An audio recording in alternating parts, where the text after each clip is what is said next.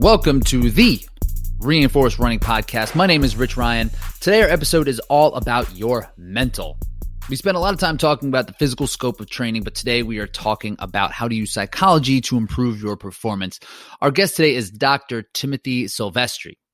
And I don't think I've ever called him Timothy before, but with a doctor in front of it, it just felt right. So Tim is a licensed psychologist who has worked in client-focused therapy for the past 2 decades. But in more recent years, Tim has been doing work on the mindset of performance.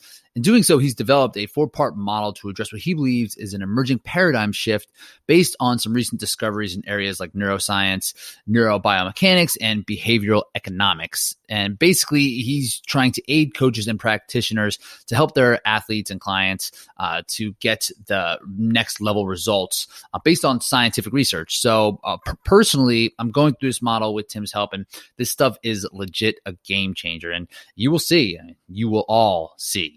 And also, Tim is one of the best 50-plus Spartan age group athletes in the sport, and he's established himself as one of the top racers in the Northeast region by racking up wins in 2019. So we touch on the sport quite a bit, but we also touch on why you should embrace failure, how a goal-setting technique that you can take and apply in your own season, and how your true aspirations will lead to your best results. So it's real good stuff.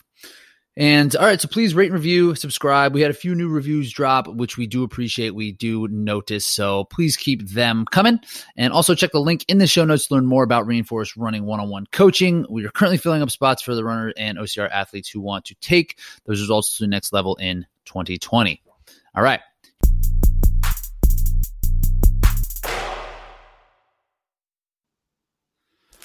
Welcome to the Reinforced Running Podcast. My name is Rich Ryan. I will be your host today, co-hosted today with my main guy, John Williams. John, what's up?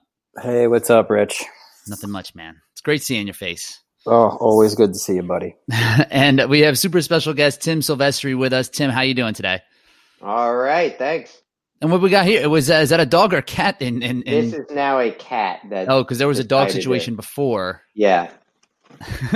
There's animals around.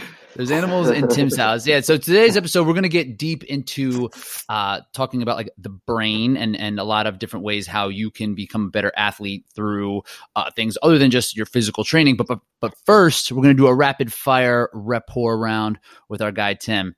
Tim, what would be one superpower that you would have and why? Oh, man. Superpower I would have. Well, there's a famous quote by, I think the guy at Berkshire Hathaway. I'd want to know when and where I'm going to die, so then I know not to be there. I think Charlie Muntz or whatever that guy said. I thought it was going to be a stock related. It's like, I'm going to know what all the future stocks are and just make millions. I was like, I swore you were going to go with mind reading, but no, I would never want to read minds. Can you imagine that? That'd be terrible. All the stuff people think about you. Maybe on command, maybe not just like all the time, like not Mel Gibson style. But, never. All right. So B.F. Skinner or Sigmund Freud?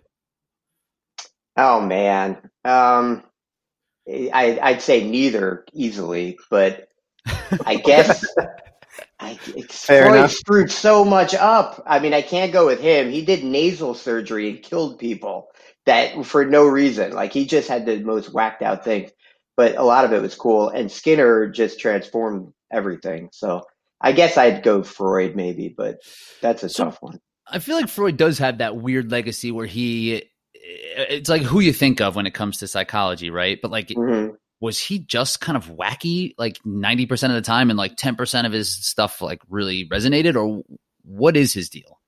Well, I mean, he think of what he contributed. He contributed that there's this non-conscious brain that really informs everything you do, and you're not aware of it. And before that, people hadn't really considered that. I mean, philosophy forever, the definition of philosophy is basically subjectivity. So philosophers had always known everything comes back to a subjective experience. But Freud brought that into like the whole Freudian slip, that wasn't a slip. That's indicative of something that richeting around in your chair uncomfortably is evidence of something. And I think when we get to some of the model that I'll even put out there later, like the fact that there's missing parts of yourself that you let go of, like that you need to reincorporate back into yourself. You could honestly say Freud was talking about stuff like that forever. And before him, it hadn't been mainstream, really. Arguably, I think there were other Freuds out there that were talking like this, but. Yeah, I don't think I knew that much. And like people still talk about that a lot. John, did you take Psych 101 at St. Joe's? I took what I had to take. No. And I don't know if psychology was part of a prereq. It wasn't, unless you were going into like the sciences or you were going into I thought you were going with philosophy or something like that. But yeah, I think you had to take a little bit of philosophy, but. Oh, we had to take a bunch. At St. Joe's, Tim, it's a Jesuit institution, so they believe in well-rounded education. So that means you got to take 3 theologies and 3 philosophies. That's like ridiculous. It was that many. I just remember struggling through a couple of those and being. It's good stuff, man. I like the philosophy. Theology got. I don't know. After a while, it starts to all kind of sound the same and just kind of. Oh man, you're killing me. Work around in circles. You're killing me. I got to take a film class in theology one time, so that was my film class was great. That was the best class I ever. Yeah, that would be cool. We should note that Tim is a professor in psychology and has a PhD as well. Is that what your PhD is in, or what is exactly? Yeah, exactly, in counseling psychology. Yeah, gotcha. So that's why we asked the Freud versus Skinner. I didn't. John might have thoughts on Freud versus Skinner as well, but right now I want to know Zero. Tim, no thoughts. I want to know, Tim, what is your favorite? If you were to have to sing karaoke, what are you going with? Oh man, so my favorite band is the Avett Brothers in North Carolina. Love that. And I would go with Indolence. I'm blanking on the name of the song, but Talk of Indolence, something like that. You could sing it. If I could karaoke. I'd rather not, but they are so good. Did you ever see them live? Yeah, they're amazing. Yeah, and then my guilty pleasure one would either be Bon Jovi. I think I can do a little bit of a Bon Jovi voice. And then if I really want to go balls out, it would be Bon Jovi, Jennifer Nettles, because I think I could hit the female high notes and then switch back to Bon Jovi. Yeah, that would be my like drunken jam. And see, you have to play to the crowd. If you put some Avett Brothers on for karaoke, I don't think people are really gonna be digging it. But if you put Bon Jovi on, and if you put Jennifer Nettles and I start dancing around like the two, forget it. Right? I think that's the answer. Bringing down the house. And so, Tim, if you had realistic or not realistic, and I don't like Bon Jovi, by the way, just so we get that out. Everybody like. We'll make sure to put that in the show notes, and just so we know. Tim is not a Bon Jovi fan, just likes Bon Jovi karaoke. So, Tim, if you had your perfect day, it doesn't have to be realistic. It could be however you want to craft it. What would that look like? Up on a mountain. Somewhere up on a mountain, just hauling ass up on a mountain. That's the perfect day. Would you have a mountain? Like, have you traveled much to like mountain ranges or mountain sites? A little bit. I mean, Grand Tetons stand out as just spectacular. I haven't climbed up to the top of it or anything. I don't even know if there's a trail to the top. It's a big glacier at the top, I think. But so there's some beautiful mountains I've seen. The mountain by my house, that's just my home mountain. So little old South Mountain in Bethlehem, Pennsylvania. And I know that thing like the back of my hand. Nice. That's perfect. And it leads us into the next question as well, because Tim, you are a highly accomplished obstacle course race athlete. So if you had to add one thing into OCR, what would it be? One thing into OCR. I like the way it is. I mean, people are getting pissed about they're turning it into a race, but I like that they're doing it. It pressures you to become better and better. I guess if there was one thing, maybe a little, I remember your episode with Mark Batras and talking about athleticism. Was it Mark or was it, no, it might've been Kempson. Kempson talked about that a lot. And so did Kempson was Mick about earlier. the athletics, right? Yeah. Because he's doing the engineering, Kempson engineering. So maybe some more athleticism to really push you to do whacked out things. But I don't know. It's pretty athletic as it is. Yeah, I agree. I like it too. Let's just keep it going. John, any rapport questions? Like, I mean, is the fire off questions? Fire one off. I have one that maybe we'll ask later. It's been bugging me since the last time I talked to Tim. All right. And it's a nature versus nurture question, and I just can't. Go for it. I'm ready. Is this going to derail this will be the entire podcast of nature nurture? Well, no, and that's why I don't. I'm going to give Tim an opportunity to explain it. I'm not going to get bogged down on it. I just find it super fascinating. John's going to get bogged down on it. You know, I think John's bogged already. But mud. But it's always going to be. I think it's always going to be a question in the human race: is the nature versus nurture question. And I think that's a lot of what we're going to be touching on, and why. And it's one of the reasons why I really love what Tim is going to have to talk to us about, because it really touches on that, and it, at the very least, it challenges that in my mind the most. Is like, you know, there's always this struggle between, you know, our struggle with ourselves as to, you know, what we're capable of, and I think that that's really at the heart of what we're going to be talking about. Yeah, so the nature versus nurture has been solved, though. And this woman, she's now retired, professor at UCLA, Hammond. And what she demonstrated, and the personality researchers have demonstrated this as well, just to put it on an easy level, which is extroverts, right, which is more of a temperament. You're kind of born more introverted or more extroverted. Mm-hmm. And we can see some of the genetic constitution for that. Introversion, especially with like conscientiousness, it shows up in your amygdala and stuff like this. So, but extroverts are more likely to seek out extroverted environments, making them better at being extroverted, which makes them seek out more extroverted environments. And they intertwine. You cannot separate nature nurture because they fold into each other. And Hammond demonstrated that children who grow up in a depressed household basically practice depression their whole life. Yeah. They get taught the nuances of depression, and therefore they're more vulnerable to depression. And to call that nature is ludicrous. Mm-hmm. And so you cannot separate them. There are times when it's going to be more cleanly one versus the other, but those are more exceptions than the rule. The rule is by far they fold into each other. But has somebody studied it at the level, like the physiological and physical mm-hmm. level? Yep. They do. They fold into each other. Yeah. Now, on the extremes, a 10% low, 10% high of something, you would see an almost perfect correlation between childhood temperament, which is more nature, and adult personality, which you would think is more nurture.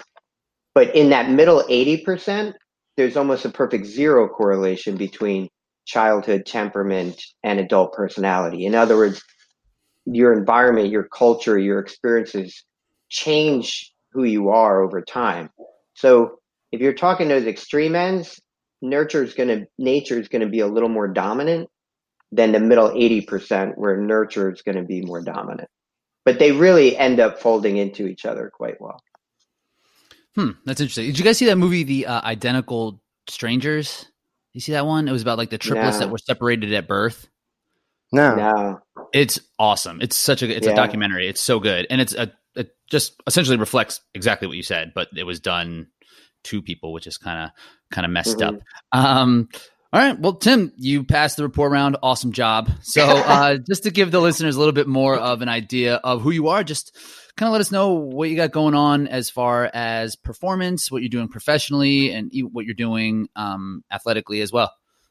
Yeah, cool. So let me get one elephant out of the room. I've been told I have a face that's perfect for radio, right? But really, the bad part of that is I also have a horrible voice for radio, and I have a vocal injury that sometimes my voice cracks and I sound like a 12-year-old boy. And from so much public speaking that I do. So you'll hear that at times, which is great when I'm speaking to a packed auditorium of high school kids and my voice cracks. I bet they love that. And you can see the chuckling just ripple through the audience as I sound like a 12-year-old. Oh, man. So, yeah, so there's that. But so a little about me. You mentioned some of it, but let me just give you the quick rundown, and it'll kind of segue into our topic, which is, so I'm a single dad. I'm 50 years old, a single dad. I have a PhD in counseling psychology from Lehigh, and I did my residency at University of Pennsylvania. I'm a consultant and a speaker. I have a pretty demanding job. I'm a director of a counseling center where, sometimes we legitimately are making some life and death decisions about, do we hospitalize someone or let them go? And on the surface, our team's developed a really cool thing where my dog's kind of talking in background. But developed a really cool thing, which is we, as far as I know from people I've spoken to, we have one of the highest utilization rates in the country and one of the lowest wait times between phone call and first session. And that's quite a feat to pull off both of those. And then, as you said, I'm an OCR athlete. You said highly accomplished. I would argue vociferously against that. That's a little extreme, but I have done some cool things. But I would just say this. So what I just mentioned is about 10% of the truth. The 90% of the truth is that I've been an absolute and utter failure my whole life. So, it took me, I decided when I was 46, by the time I'm 50, I want to be one of the top 50 plus in OCR. It took me 4 years of absolute miserable, quantifiable failure. I remember races where I failed 7 obstacles and did over 200 burpees in an 8-mile race. I mean, failure after failure. My first 2 years as director, I was called a micromanager, a jerk. I mean, and I had studied leadership. I thought I was ready for this. I mean, an absolute failure. And so, we give these kind of rap sheets of our successes. It's true, but it's only really 10% of the story. It's an incomplete story. The real story is failure. And so, my new stuff that I've been working on for 20 years and testing it over time, that we're launching this spring is the CERT model that we're going to talk about in part today is really about that. It's not about handling failure or coping with it. It's really about making failure the one constant. Failure is ubiquitous. It's 99.999 infinity percent of the road. And so once you kind of get into the right model, failure becomes so ubiquitous. It's not even present. It's not a thing anymore. And so, if I just gave you my rap sheet, it sounds like, oh, wow, that guy's kind of successful. But that's just not true. There's been just nothing but failure all along the way. That's a little bit of who I am. Voice cracking and all. And so, was this something that you had come to realize over the time? Like it's kind of like the language that we use, right? Like what it is to be successful, or what are your goals, what are your aspirations that we'll talk about later. But it's always positive and forward. But when you think about it, like the data, if you look back at it, it is definitely deep in failure. So was it something that you had been thinking about a lot, or what made you kind of shift this conversation that you've been having? So I had long been, studying this hard and trying to get to just the primary elements of this whole thing. And so you're going to hear process rather than outcome is a primary element. But process is all about trying and trying again and trying again. And, until you finally get it. I've been trying for, I don't know how many months now to get a muscle up. I almost had it today. It was the closest I ever got. But I mean, I've just tried miserably and failed miserably at it and watched YouTube after YouTube video. So I always considered that failure, but I realized I was on, or process, but I realized I was onto something with failure recently when I told my daughters that someone wanted me to do a presentation on failure, and I was like, "What do you think, girls?" And my 16-year-old daughters, now they would usually the proper response is, "Dad, that's lame." Their eyes lit up, and they didn't even let me finish. They go, "Dad, that you need to do that. Kids don't know, they can't handle failure." And I was like, "Whoa, this is something that, as a word, just a word, is tapping into something big here." And so it really kind of solidified a big component of the CERT model I've developed, which is, I think people get just taken down by failure, as well as some other elements. And what is it about failure? Because it sounds awful. Like, the word sounds terrible. And then when you were even like saying it about yourself, I was like, that's, you don't have to say it like that. Like, it just doesn't seem like a positive thing to say. And it seems like we're afraid of it, right? Like, and if it like taking risks leads to potential failure, so like, don't even try kind of idea. Like, why is it failure been turned this way? Like, why do people have this idea? Right. And so, you think like everything's about, oh, this is a model for success that I developed. And people are going to call it a success model, but it's really not, because you got to go into the cave, you in order to come out of it to get to success. So it's what's funny to me is, and you have access to a lot of elites and really successful people on your podcast and stuff. And if you ask an accomplished person, you ask them about their failures and just give them space to talk about it, their eyes will light up like Times Square, and they will get excited, and they'll start rattling off all their failures. They're proud of that stuff because they know like that's what they had to overcome. And it wasn't easy, and they had to try over and over again. They get excited. When you talk to someone who's not accomplishing much, they will feel shame. They will hide it. They will work around it. They will minimize it. They will avoid it. They can't go there because they have so much shame. But accomplished people, that's all they want to talk about. They love talking about failure because that's the truth of it. And that's what we're proud of. When I started OCR, right, I could barely do a pull-up. And I said, I'm going to commit to 4 years of this so that I can achieve something in it. What if 4 years was wasted and I never did anything with it?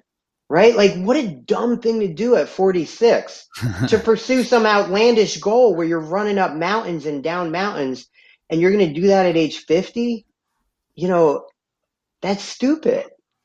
But failure was the whole process. Failure was fine. It was like, cool, I failed today. And think of how good you feel in a workout when you do push-ups to failure. Right? Like, we seek out failure. It's amazing that we look at it negatively and it's a bad word. Oh, don't be so hard on yourself. Yeah, it's a very relative conversation, and that's really where, so like, take your journey for instance. Like, along the way, the failure only comes from that benchmark you set yourself at that point, right? So, does it boil down to just every little thing that you're doing?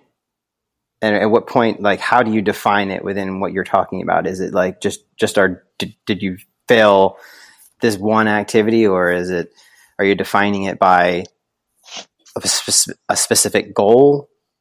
Well, I mean, both, right? It's micro failures, but as an OCR athlete, I was a macro big time suck fest. I sucked. You know what I mean? So it was like a total failure. I mean, so there's those macro levels too, where I was getting my doors blown off. And it was just not pretty, and then it's not really a failure at that point, because it's a process to get to a certain point, right? So like, but imagine 2 years in, imagine 3 years in. Right? Like 3 years in, I haven't done anything. Mm-hmm. And I just got off course and I just did 210 burpees after 3 years of weight training. And I still failed at something like the monkey bars or something, that I should just be blowing through. That hurts, man. I mean, that really can knock you down and be like 3 years and I fail monkey bars. What? I'm terrible. Yeah. and to keep going and now take it at your kind of level, the levels that you two run at. Like you're trying to get a sub 15 5K, and a year later you're still not going sub 15 or sub 14 or whatever it is you're trying to do at your level. That hurts, man, and it just makes you feel like I'll never get there. I'm just not fast enough. And that's not correct. Yeah. You just haven't found the right process to get you there. And there's something missing. And that's where I come in with some of the psychology. Exactly. And like a lot of times it is when people have these failures or shortcomings, they just go back to the drawing board and try to, okay, let me do 400s this time. Let me do 200s this time. Whatever it is, let me get a weighted vest and try something like that. But from the psychology aspect. They switch, Rich, or they switch altogether. Or they just They're like, enough OCR, I'm going to do trail racing. Enough trail racing, I'm going to do stadium. Enough stadium, and they just keep switching, looking for the thing they're good at, rather than owning, you're going to suck at this until you figure out the right process that gets you to be great at this. And that's interesting when you were saying about the people who would be quote unquote successful, how they're proud of their failures because it wasn't given to them. And people look at it who try and don't succeed right away, that the people who are successful were given this. They're already talented. They already have what these intangibles that I don't have. And they want to let you know that, no, I worked harder than you did. I figured it out. I persevered through it all. Exactly. And with like the psychology aspect coming from it, then outside of like the physical, like tell us a little bit about that. You said people might refer to this as like a success model, but how are you really kind of framing what you have and kind of give us like the big overarching view of what this model is? Yeah. So I believe, and I've, talked about this before, but I believe that the field of coaching and therapy and other things are really on the doorstep of a total paradigm shift. And to me, the message to everyone is kind of get ready. We're in store for a paradigm shift, and you're either going to know your stuff and be part of it and help write it as we go, or you're going to be left behind. And this is an exciting moment. Like we all get to participate and write it. So join us, not sign on to my model or anything, but do it yourself too. But you're going to help write it. And I'm excited about that. So maybe to introduce the model would be helpful. And then I'll circle back to your question because it kind of fits in with that. So the CERT model is kind of 4 elements, which is, and the total model goes into other tracks as well, but let's just start with track 1, the CERT model. So CERT is an acronym for commit to commitment.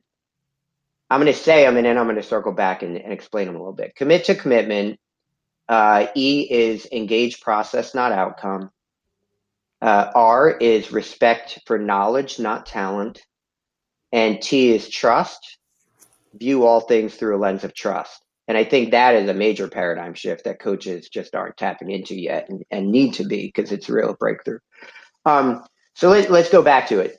Commit to commitment is you have to be honest with who you are, what you got, where you are right now, and you need to assert a timeline to get to the place you want to go that is an honest timeline.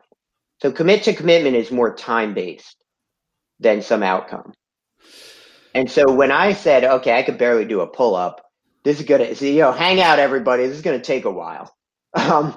I figured it would take me 4 years. And most people, for the first thing they go for, does take about 4 years. Now, lucky for all of you, you committed to your first thing at age 12. I hadn't. I never fully committed. So here I am, 46, having never fully committed to something. And I had to do my first round at 46, and it took 4 years, exactly like the model predicts. Yeah. You had a pretty finite commitment, right? Or a finite thing you were committed to. I mean, commit to the fullest extent. Like, yes, I got a PhD, but I had people around me. Like, I almost couldn't not graduate because there was people around me and there was a system, and all I had to do was do each step that they told me to do, and I would get a PhD. I mean, committing, like you showing up and you figuring it out and you seeking coaches and finding a coach and all that I had to do. Rich has been my coach. Like, I had to find him. I had to sign on. I wasn't coachable at first. And then I had to turn myself into being coachable. This true, Rich? 4 years. This true? There are parts. Did he make you earn your money there? I did. You figured it out. I wasn't coachable. And part of the process for me was becoming coachable. So commit to commitment. And that's usually kind of a time-based thing. You're not going to run a Boston Marathon time if you haven't never run before. It's going to take longer than 3 months. Just accept that. And this is important, right? And the commitment part, and we already mentioned how people will change and will bail off of things. Where did like the 4 years come from? And like, how do you feel people miss the mark on this one? Is it that they just overestimate how fast they'll improve, or they just are just not ready to put the required amount of time toward it? Well, the 4 elements of it are mutually inclusive. You have to have all 4 of them. And when you don't, you just see failure and it just eats you alive. And eventually you switch because you just figure it's talent. And I don't have the talent, so I should switch. If you saw me for 3 years and 9 months, you would say he doesn't have the talent. Now people are like, oh, he's talented. It's ridiculous. So let's keep going. So, because we'll answer some of that along the way. So okay. E for CERT is engage process, not outcome. People keep focusing on outcome. I always say to people, gains are like cats. They show up when the hell they want. They're not on command like dogs. And so when you keep focusing on outcomes, you're focusing on, oh, I need this linear gain, right? Gains don't do that. Gains, I get some, what do you call it, deadlift, and I'm like, oh, look at that gain. I can't wait to do that next week. I'm going to go up 10 pounds. Meanwhile, next week, I got to go down 20 pounds because I just can't handle the weight that week. And then I do a lower weight for 3 weeks, and suddenly I go up 30 pounds out of nowhere, and I can handle it with ease. Gains are like mysterious little buggers, and they just show up when they want. So it's process, not outcome. And you just keep accepting process.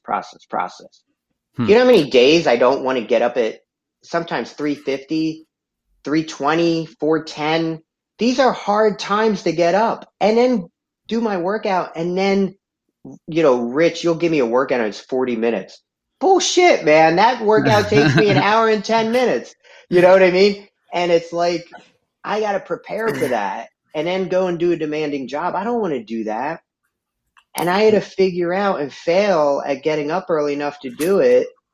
I had to fail a bunch of times and then figure out how to get my butt out of bed at 4 a.m. Was it the Sixers that had the hashtag that was like trust the process? Trust the process, man. Yeah, get really, really bad. And they used that to kind of just make sure people would still buy tickets while they were terrible. They're good now. They were right. Yeah, but it's a process. And I think that's my point is that this is one of the hardest things as an athlete, or really just as human beings, to just that grind and just when you don't see those improvements, just like they say when you're on a diet, you shouldn't weigh yourself every day. It's like because it'll drive you crazy. If you weigh yourself every couple of weeks or once a month or something, you're going to see a little bit more of the result, and it's going to make you feel psychologically a little bit better about all the sacrifices you've been making. And I think running is a lot like that too. It's just sometimes it just feels like you're going backwards and you feel like you're stale, or you're just not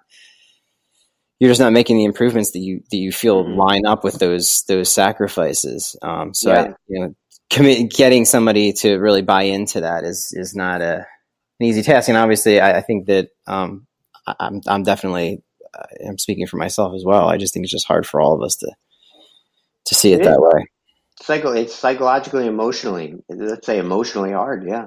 So we have commit to commitment. We have engage the process, not the outcome.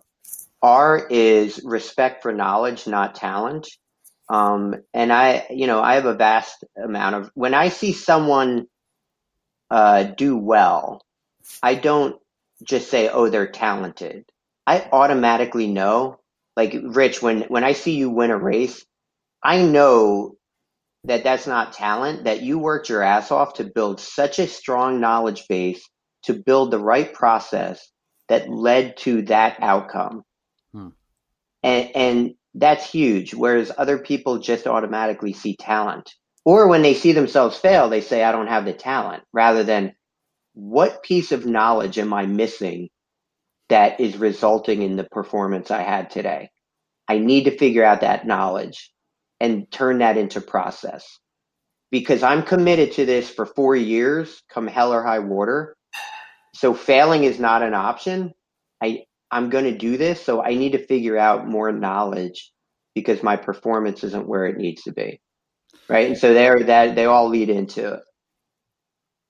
And with the knowledge, like, how do you recommend people like seek that out? Like, is that something that is like a reflective practice, or like seeking out a coach or expert, or just like reading more? Like, where would people kind of find this? Because I think that is something that is missing for people a lot. It's like, oh, if I knew how to do it, I would do it.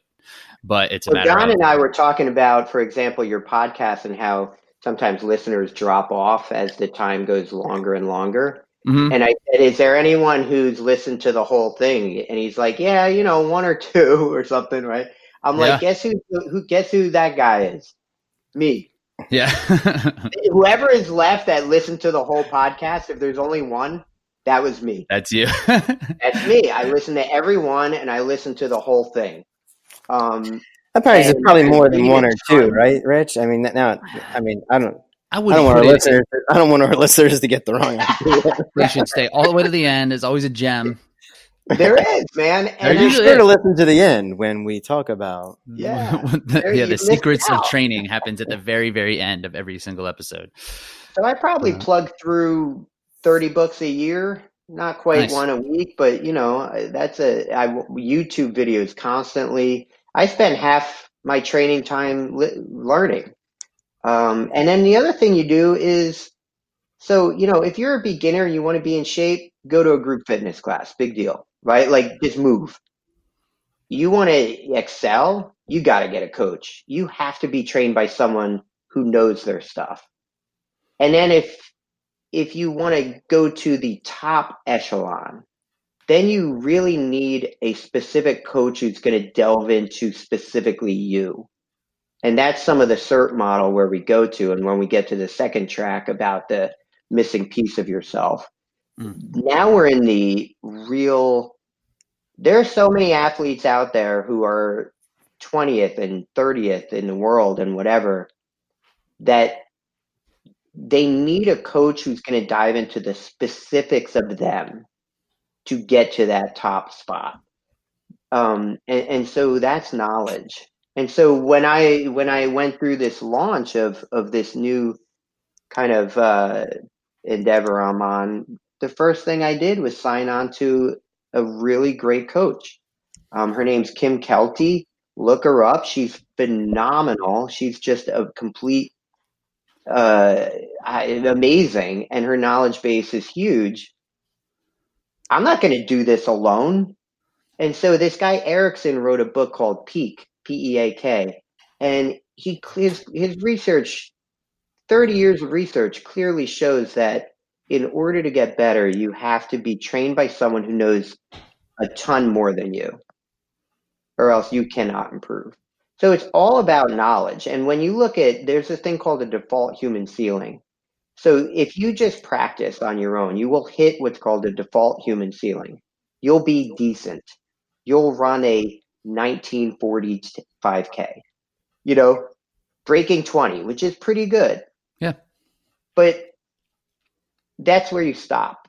And then there's this huge gap between those people and the people running 15-minute 5Ks. The huge gap. And what accounts for that gap is not talent. What accounts for that gap is a huge knowledge base. They know nutrition and stretching, and they work their glutes. Do you know how many amateur athletes have weak glutes? I mean, it's ubiquitous throughout modern society, weak glutes, right? How are you going to be an athlete with half a body?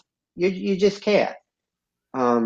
So knowledge is everything, man. It's huge, and you want to view the world through knowledge, not talent. And then lastly is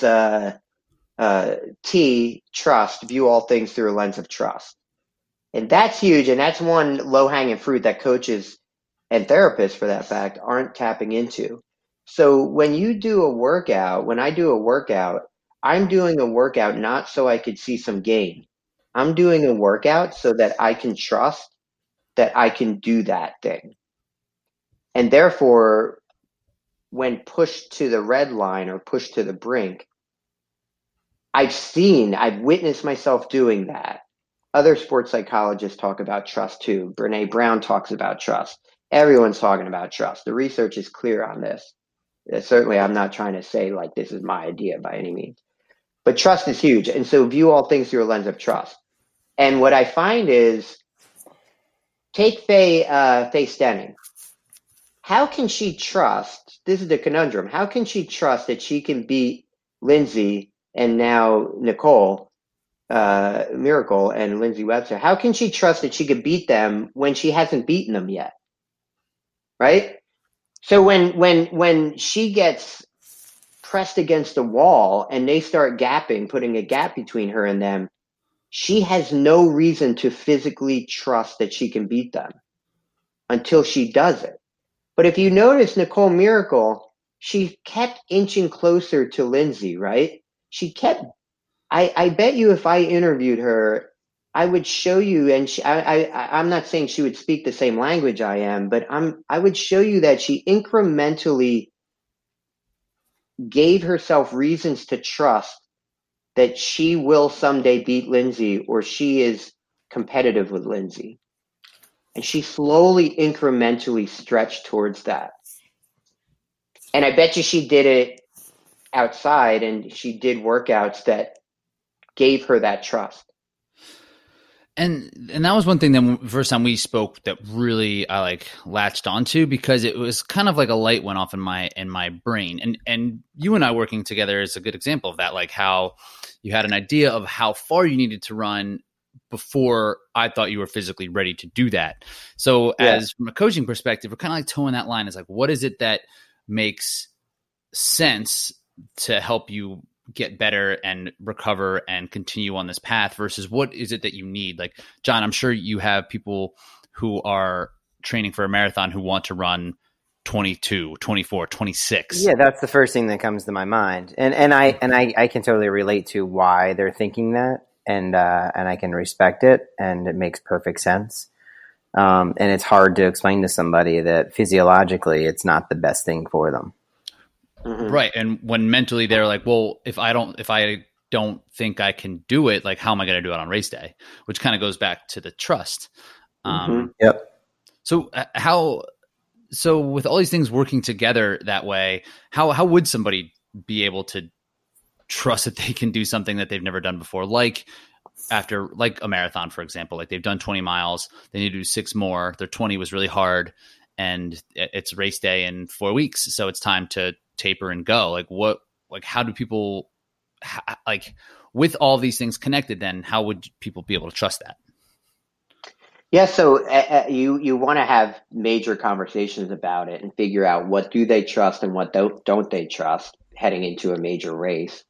That would be one. And that's when we get into the highly personal. But with that, I think coaches could do better at explaining why these workouts do translate over, but athletes have to do a better job of listening, because coaches often do explain and athletes aren't listening, of why these things are going to translate over. And so, for example, Maffetone has a chart that says if you run a 5 mile at this heart rate, I know you all aren't big heart rate fans, but if you run a 5 mile at this heart rate in this time, it translates over to this time in a 5K. Mm-hmm. And he has data to prove those things. So why should you trust 5 miles at 7-minute mile will translate into an 1840? Because the tables have some credibility to it. And people have spent a lot of time working this out. Yeah, totally. Well, go ahead. I was just saying we work off tables that aren't necessarily heart rate, like the Jack Daniels table. Yeah. It's just a huge data set of what people have run in one distance and how that would translate to a separate distance. Yeah. So one piece of thing that I did was I went to Blue Mountain, a mountain by my house. That's where Palmerton Spartan is. And I knew in order to compete, I knew I needed to be able to run up that entire mountain. And so it took me 4 tries of failure, but I am able to run up that mountain without stopping. And I mean, beast of a mountain too. Yeah, it is a hard mountain, right? And I mean run, not like baby shuffle. I mean run. Not to the elite level that you all crazies do, but the age group version of running up it. It's not baby stepping where you could walk faster. It took me 4 tries, but I eventually did it. And that told me I'm capable of hard mountain runs. And I knew heading into Palmerton that I was poised to be top 3. And I won that one. But I knew, I trusted. I watched myself run up that mountain. I knew I could do it. That was workouts to build trust, not to just be in better shape. Because it doesn't matter how much shape you're in, you're going to hit a red line point and your brain is going to say, stop. You could die. Just slow down. And you have a choice to slow down. But when you've witnessed yourself doing it, there's no more choice. I don't need to slow down. I've done this before. Okay, so is it entirely objective or can it be subjective as well? Just like no, it's got to be objective. Because but you're constantly doing things that you don't believe that you can do. So where does the trust and the whole so like for instance, like you win a race that you've never won before. That happens all the time, right? So like how do you in that moment, like where does the trust just not exist? Like when that's the goal? I tend not to use it as comparison. Like winning a race, I don't know who was in the race, but doing something hard like running up an entire mountain, that I can totally. And again, like just going back and just thinking about like some of the things that even just at a personal level that I'm just trying to relate to is that obviously. And thinking of some of the accomplishments that happen in our sport and like track and field, the perfect one I think that I'm thinking of is really the 4-minute mile when somebody finally broke it, like the floodgates opened up, right? Yeah. Now people that mental side, they trusted that somebody could do it, and whether it was them or not, it was just like this trust of the human. Yeah. Exactly. The race could do it because I think for a while there, people were really in doubt as to whether it was even possible. I mean, I think some people thought that you would die if you broke a 4-minute mile, like your heart would explode or something nuts. Yeah.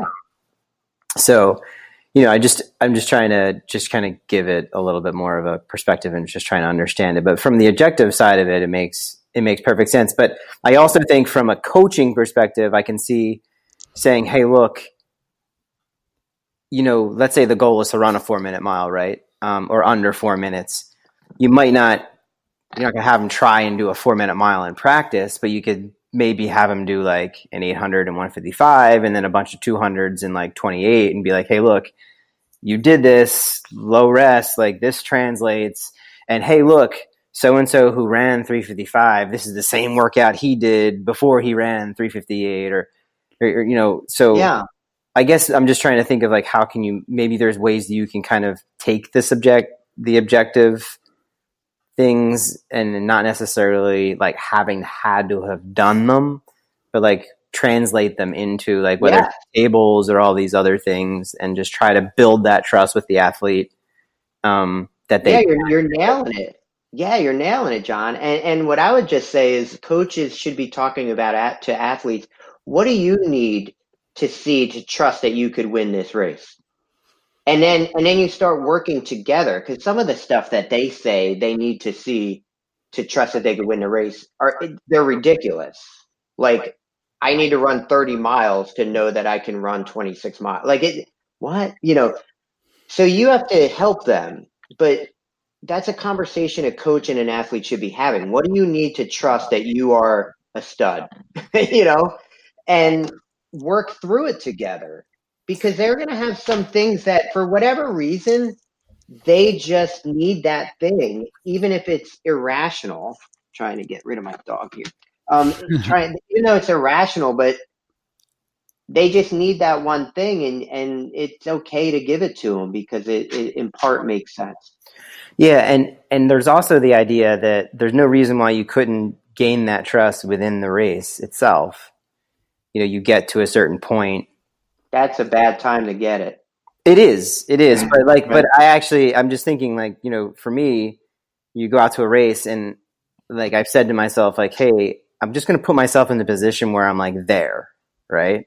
Oh, right. No, yeah. And I did that once. Yeah. And like, so like there's a mile to go. You want to be within striking distance. And then that's when maybe you're like, oh, wow, like I have this extra gear. Like now I trust that I can do it. And then you go.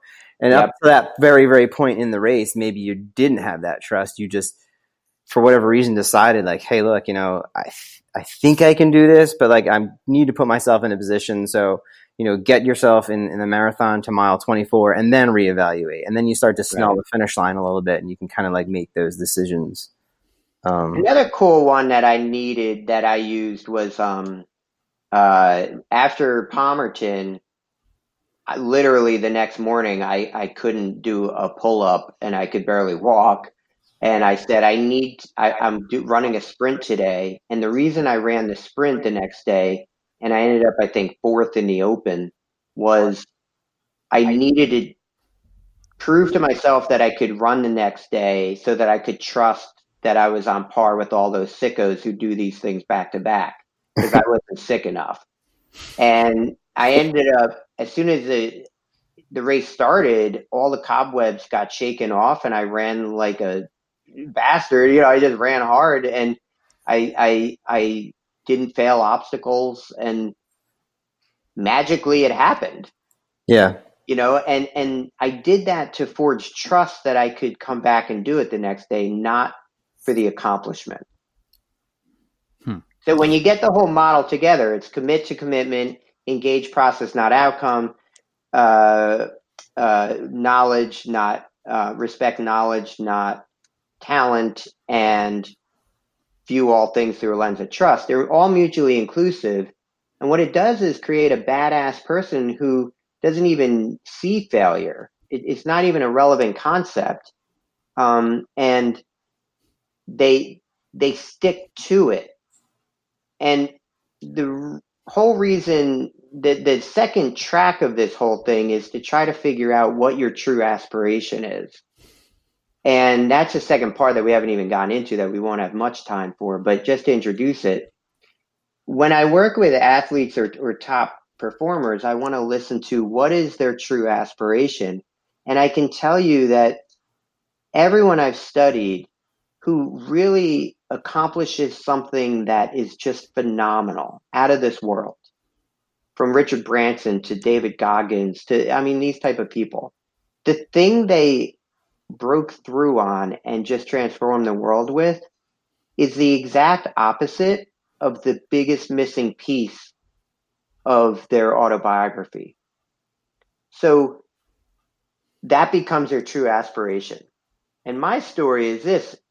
I was a decent athlete. I was captain of my cross country team in college in Division III and blah, blah, blah. I really partied my way through college, not really focused on running. But growing up, I was best friends with the all-time leading scorer of our basketball team. I was good friends with a number 2 wrestler in the state. My best friend was the number 2 pitcher on our high school team. And I couldn't even walk on the field for tryouts because coaches would just see, oh, you're short, you're done. I'm not going to let you try out. I was always on an outsider looking in. The second outsider looking in was I had an uncle who was a very big outdoorsman, and I just was in awe of him because I was a city, New Jersey guy, didn't know anything about a mountain. It was a piece of me that was missing. I was an incomplete person because I felt those missing pieces. I was an outsider looking in. Not surprising, what was my first breakthrough? OCR, right? Athlete, outside, up mountains. That for me was so cool. I was willing, it was such a cool aspiration. I was willing to commit 4 years of my life with no guarantee I would actually do anything with it. And once I busted through that first thing, for me, late in life, most of you do it in your 20s, teens. Some of us never do it. But once I busted through that first thing, then I picked off a second thing, leader. Now I'm picking off a third thing, getting this information out where it can help people. Onward it goes. And I can tell you every success story I've ever read, they did the same process. They had this aspiration. Look at Goggins. I don't know if you know his story. David Goggins. Of course. Got the hell beat out of him. He was never tough. He could never stand up to his dad. He was an 8-year-old trying to protect himself and his mother. Never tough enough. What did he become brilliant at? Mental toughness. It's the opposite of the character piece that was missing from his, autobiography.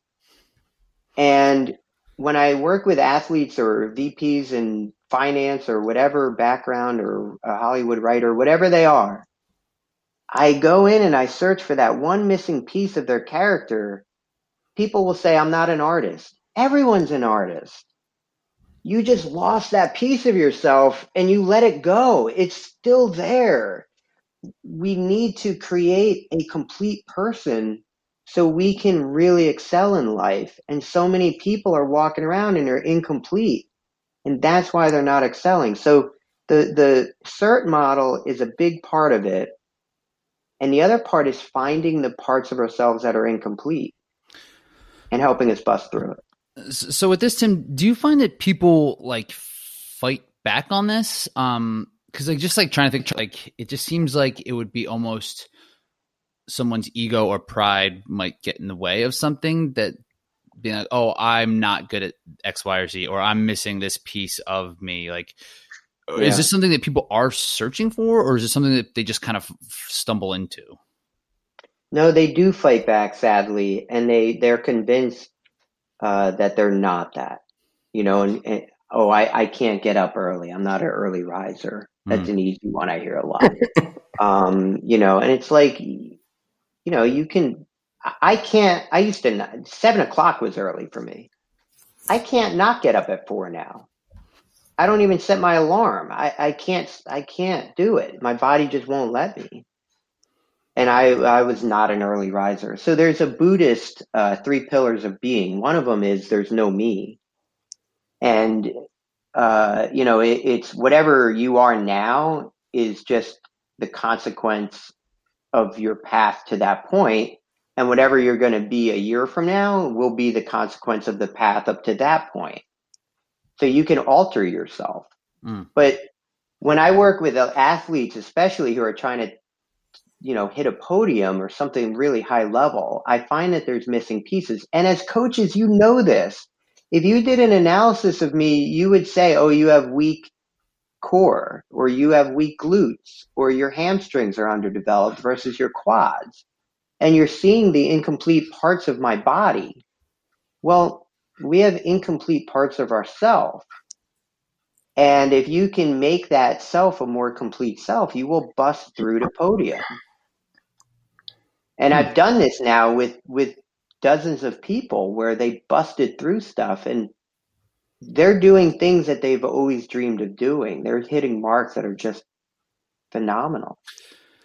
And is that a matter of just like seeking it out? Or like when you say that they find that piece of them, is it just literally the practice of doing it, or is it part of like the development and the process of becoming better? Like, does this link into CERT somehow, or is it? Well, it's a separate track. It's a parallel track to CERT. But the two questions I have people do, I would have your listeners answer these two questions and take it seriously.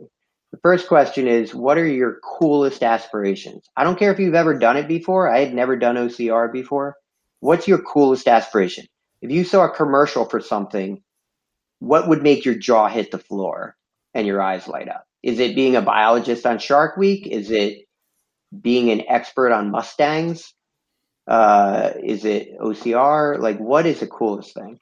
And the second question, and make a list of that and then try to find the one that's coolest.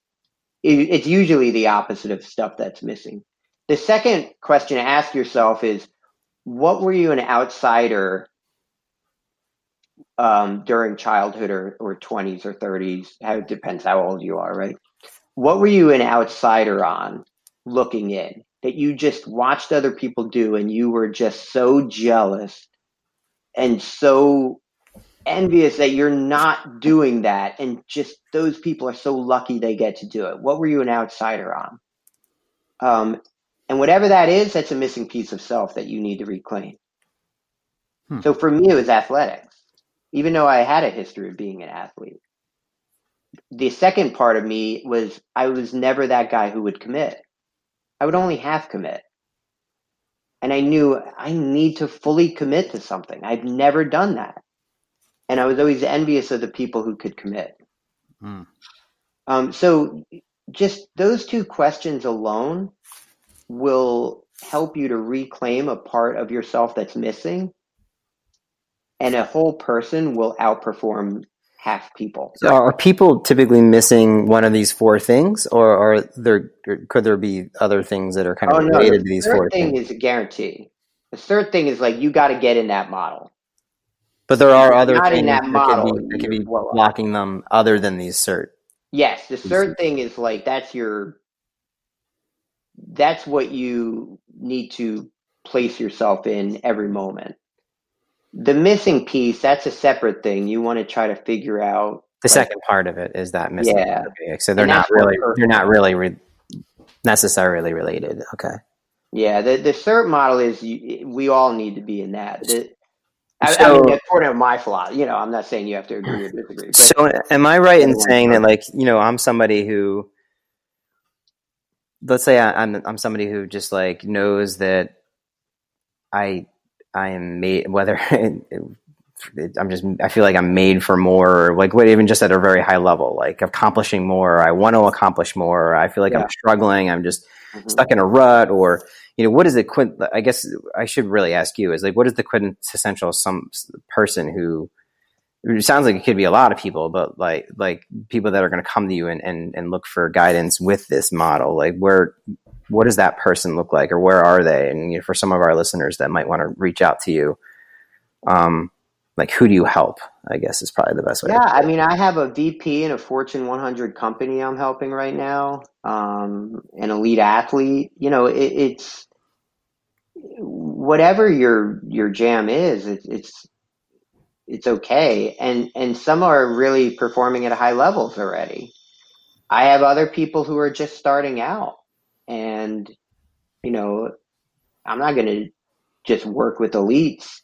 I mean, that's boring after a while. But the Fortune 5, the gentleman you were talking about, or the female you were talking about, they were just struggling. They just felt like they hit a ceiling, they just, felt like there was something missing. Yeah. How do they know when this would work for them?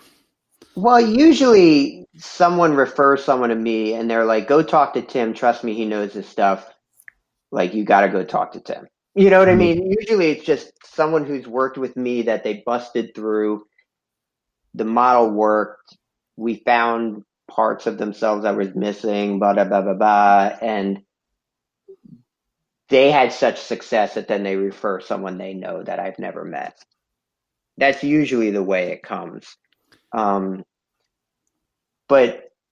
what we're trying to do is get the model and get this stuff out there so more people are able to use it, because what are the odds someone's going to even know I exist, right? But if other coaches are using this same model and having these conversations, here's the end point that I found is that, and why this is so personally relevant for me, is that people who go through the model and people who kind of live inside a certain kind of model or whatever, they change and they add some things and whatever model they're using.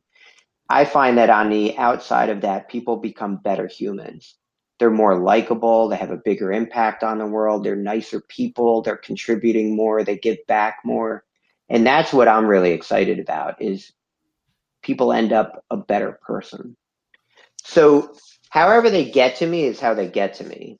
But the consequence of it is really cool. But I would ask, you got to build an ear for this. So John, I don't know. Do you want to try it? Well, no, I'm certainly intrigued. I'm a little worried about someone getting under my hood and like, right? Looking in my closet, but it's a little less prying than you think. No. And I definitely might, I'm probably going to take you up on that, because I think that, to your point, like these 4 things, if you focused on them, there's nothing bad that's going to come from any of these things. When you look at them, like, and at the very least, you strengthen those things. There's no way you can look at any of these and say, hey, look, if I was better at all 4 of these things, then I'm going to be, like you said, even just at the very simple, in the simplest way, like a better person, but like maybe just better at achieving some of these things. But I feel like that person who is goal oriented and knows that they can mold themselves, and somebody who maybe is struggling with achieving or these goals that they've had, I'm just thinking like the low hanging fruit of the people that you're like talking, that some of the athletes that I'm working with, or, if they're struggling in a rut, or, that's kind of what I was getting at. But yeah, I mean, at the very least, I mean, if you're somebody who is goal oriented and has plans and goals, it seems like some of these things, obviously you want to work out no matter what. And with that said, like what does it look like? Like, do they call you up and you set up an appointment, and there's like an hour? Is there like 2 or 3 different hours you talk to them? Like, how do you send them a questionnaire? Like, how does that all work? Yeah, cool. So, one thing would be we're going to be pushing content out so that it's freely accessible, because the point is to make better people. The point isn't to, there's no profit directive here. So we're going to put as much free content as we can out there, and that'll be easily accessible. The second tier would be, and that's like akin to, you want to get in shape, go to a group workout class. Like, just start learning stuff, right? The second tier would be get some coaching. So, the second tier would be a 2-session model. Let's introduce CERT.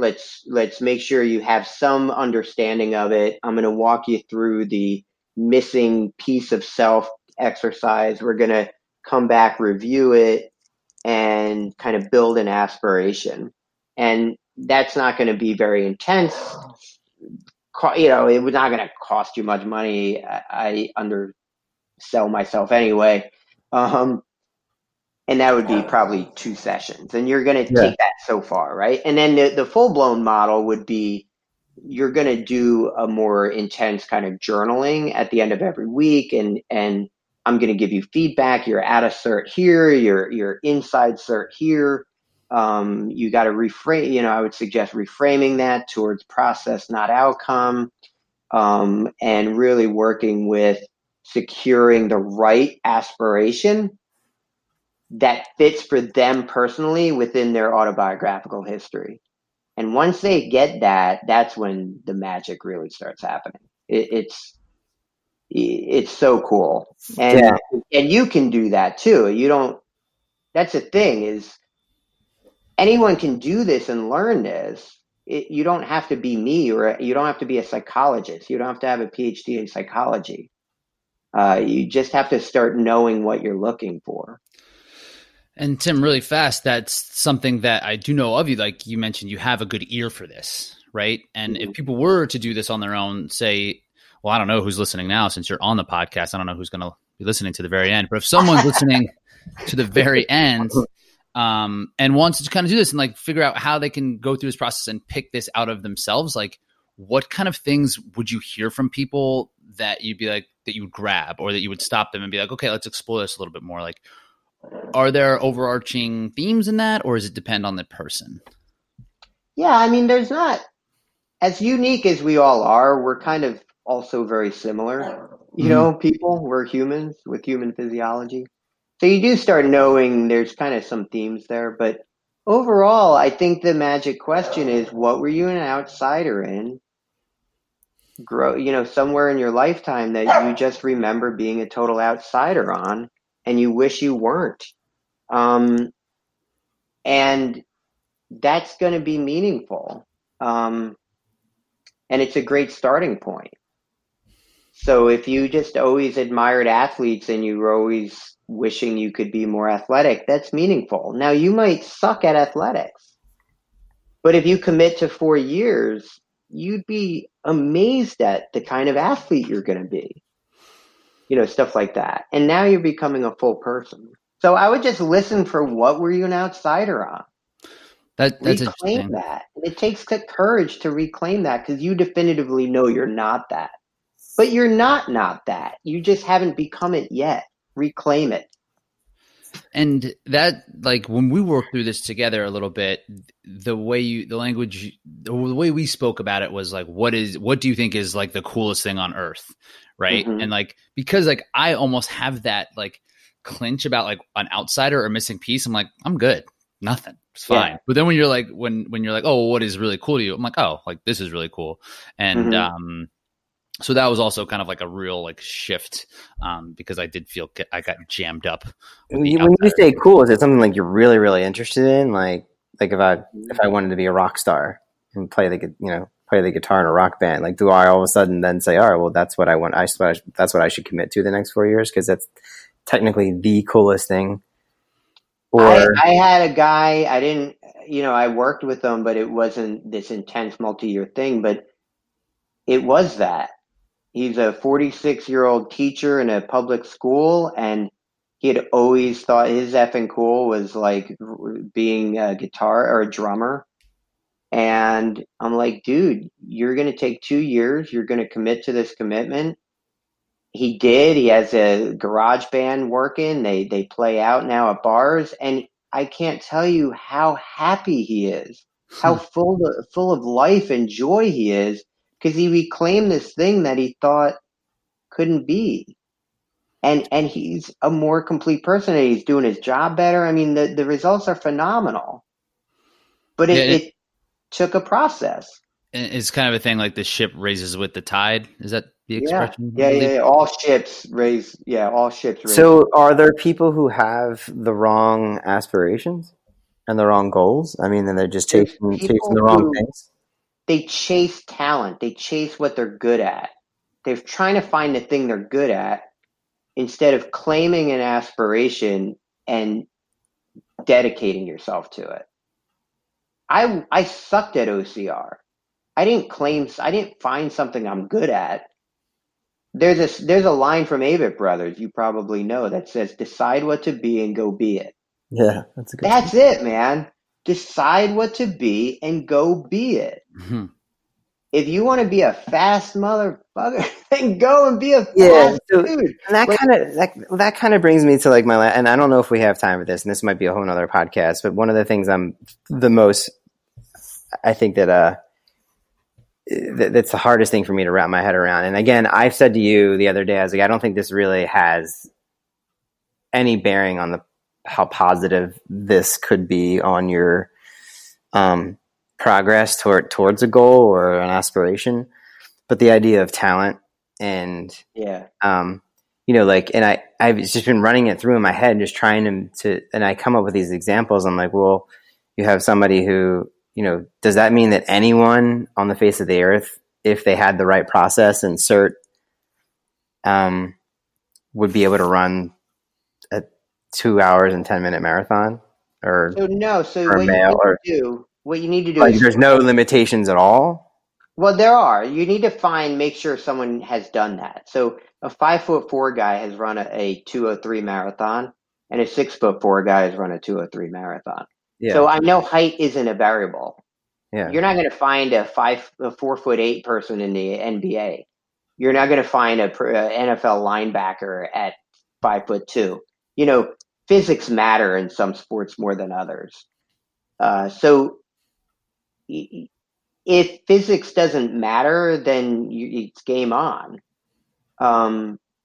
Now, if you don't have perfect pitch by the age of 6, you can't get it.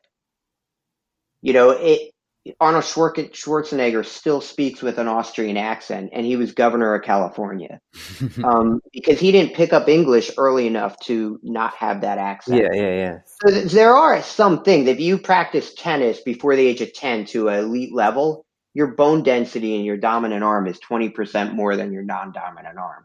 And you can't get that kind of bone density if you start tennis after the age of 10. That is not nature, but it looks like nature. Mm-hmm. But it ends up being nature because you did it at such an early age. So there are some things. At 50, there's no 50-year-old that's run a sub 4 minute mile. Yeah. It hasn't happened. So as far as I know, a 50-year-old can't do that. Yeah. No, and I tried to run it through, and like I kind of landed on and came to peace with is the idea that, not only do you respect knowledge, not talent, but the part that I kind of added to that was that you need to realize that the talent, that you don't know what your limitation is, or if there are these limitations. And I think that that's probably in all of this, as I'm running through, is probably because all this, I think if you had all this in place, I can totally see how you'd just be in a better place.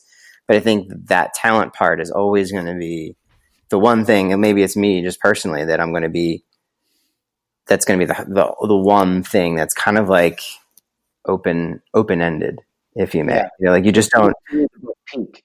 Breathe a little bit. And it comes down to setting that goal. Am I setting my goals high enough? Am I really challenging myself enough?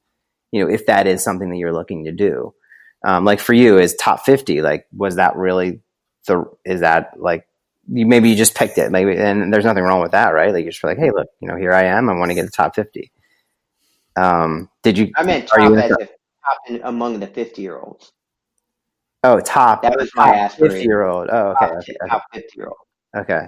And there's a guy out in California he can beat me right now. My goal is to beat him. So your goal is to be the top 50. Yeah. Okay. I misunderstood you in the beginning there. Sorry. Yeah. My goal is to compete at Worlds and be the top 50-year-old. And if he has a better process than me and he beats me, then I tip my cap to him and say, you had a better process. But I'm not going to sit there and say you're more talented than me, because I don't have. Who knows? How do you know that?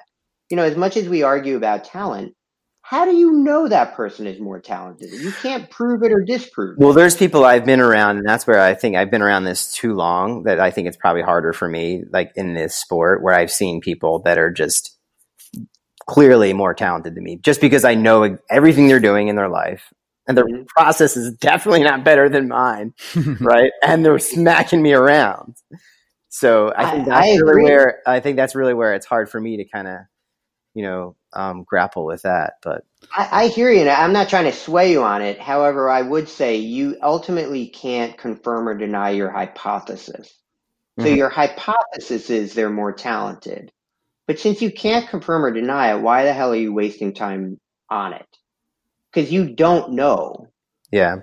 No, it's just frustrating. It's just frustrating. Some of the more frustrating experiences of my life came with that. Where, I've seen people go up against. David Goggins talks about taking souls. I love that concept. But I've seen people go up against more talented people, and you find a way to take their soul, and they go down. Yeah. And suddenly, now what? I do know that. I do see that element of it, and that's why I think it's exciting. And I do understand the concept of it and the idea of it, that you need to respect the idea of knowledge over talent, not necessarily deny that it's there. Yeah, that's fine. I mean, I think there are those who would argue against it, but yeah, no, that's the hard. And look, it's totally fine if you don't. Look, I just, again, like I said, like I think that's a conversation for a different time, and I think it's a really interesting topic, and I think it goes to maybe like down the road we could have you back on to talk about goal setting, as you launch this, and maybe circle back, because I think that really is. Like, I think at the heart of the matter is like, that one is like, especially looking at talent, like what's a realistic goal for me? As opposed to just like, throwing something out there and just because it sounds good. What would be a fun one is if you brought 10 guests on and each of them I found the missing element of self. and you watch them bust through it. It's really inspiring. And it's not freaky. You're not going into childhood abuse or something. Like you don't need to go to these things that you don't want to disclose to the world. Yeah. It's not so like invasive, but it's so inspiring when people start reclaiming elements of themselves that they barely are aware they let go of, and they suddenly integrate it back in. It's amazing, and you can do it. I can do it in 5 minutes with someone. It's quick. It's kind of cool. If you're listening and asking just simple questions, and you can ask yourself those questions. But it does, I've gained an ear for it. It's like a musician has an ear for music, and they can pick up notes and blah blah blah, and they do it quickly, right? So I'm going to be quicker at it, more. I'm going to be faster at it than you all would be, because I've been doing it for 20 years. Yeah. But it doesn't mean you can't do it. It just means you're going to kind of bumble a little more. Yeah, we should all go through the process, and then we'll double back and see how it's going. See how we're holding to cert, and for being true to our aspirations and everything. And that would be an excellent time to have you back. But yeah, Tim, man, this was great. This was awesome. Very cool. So much good value here for anybody. Like you said, it doesn't have to be OCR related or running related. It's just anything that can help you perform better, to be a better human. And I totally stand behind this concept. Cool. Thanks. And we haven't even gotten into any of the neurobiomechanics, which is also a very cool thing. And people love that. With that said, you're going to be putting the content out there on that stuff, and we'll keep an eye on it. So, how can we find that content? How can we find you? And what's a good way to stay in touch? Yeah, right now it's just my email, timothysilvestri@gmail. And my website is going to be revamped. It's still my old website from my private practice, so timothysilvestri.com, but it's just a basic therapy website. It's not the CERT model or any of that. So a lot of that content's this spring, summer, going to be updated. So right now, if you're really wanting to get some info, you don't have to like hire me. I'm happy to answer questions. No, but you said like you're going to be putting some of this content out there. Is there going to be like a blog, like a video blog, like all this stuff? You plan on doing some more content via social media and whatnot come the spring? Yeah, and that's where Kim Kelty's really helping me pump it out on social media and YouTube videos. And because the point is, and when we talk about depression especially, like people are literally dying and they just don't know the neurobiomechanics. Suicidologists, for example, who study this, they found that depression or that suicide very often is fatigue, and depression is exhausting. But we keep linking it to depression when it's actually like you're so exhausted by whatever, you just can't imagine continuing. And so these are game changers. These are things that need to get out there that people could live better and not have tragedy happen. Someone once said to me, someone once said to me, I don't know who it was, but like they said, you come home at night and you're tired and you're really, basically they were saying like when you come home at night, you're not tired. You're just uninspired, and it's just like this whole connection between you just being like, and the idea was like, depression is kind of connected with that kind of like that flow between, exhaustion, depression, and just being uninspired about something, like kind of like you're saying about aspirations. So I'd love to learn more about it. I'm sure our listeners would as well. And we'll be sure to share, maybe have you back when you do make your launch, or at the very least, like share with the Reinforced Running on the Reinforced Running page, where they can see some of this content, because I know people are going to want to learn more about it. And you said it's Timothy Silvestri at Gmail? Yeah, that's my email. Cool. And I'm always happy to answer questions as much as I can, get some good info out there. And then, for coaches, it's like, start trying to think about ways that you can create a workout that forges trust, rather than just building a faster, more enduring runner. I've already started to do it. I gave in this past year. I started doing more marathon pacing workouts, because physiologically it really does nothing for you. Mm-hmm. But like a chunk of like 6 miles at their goal pace was just something that I realized I had to start throwing in there for certain people, because they just weren't going to go to the starting line and feel comfortable about it without actually doing at least a chunk of that pace. Yeah. And there is obviously value in that. So, because there's a mind here. It's not just muscles. Yeah. And your mind is what's going to stop you.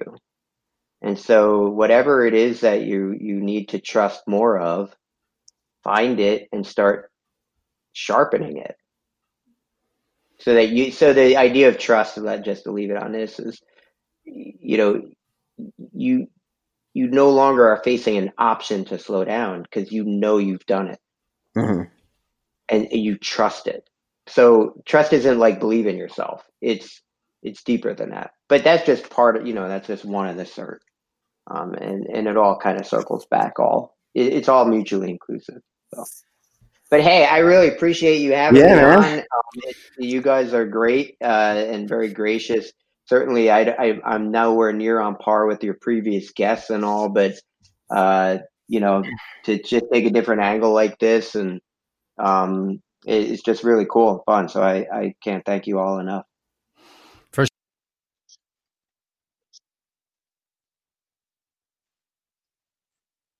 All right.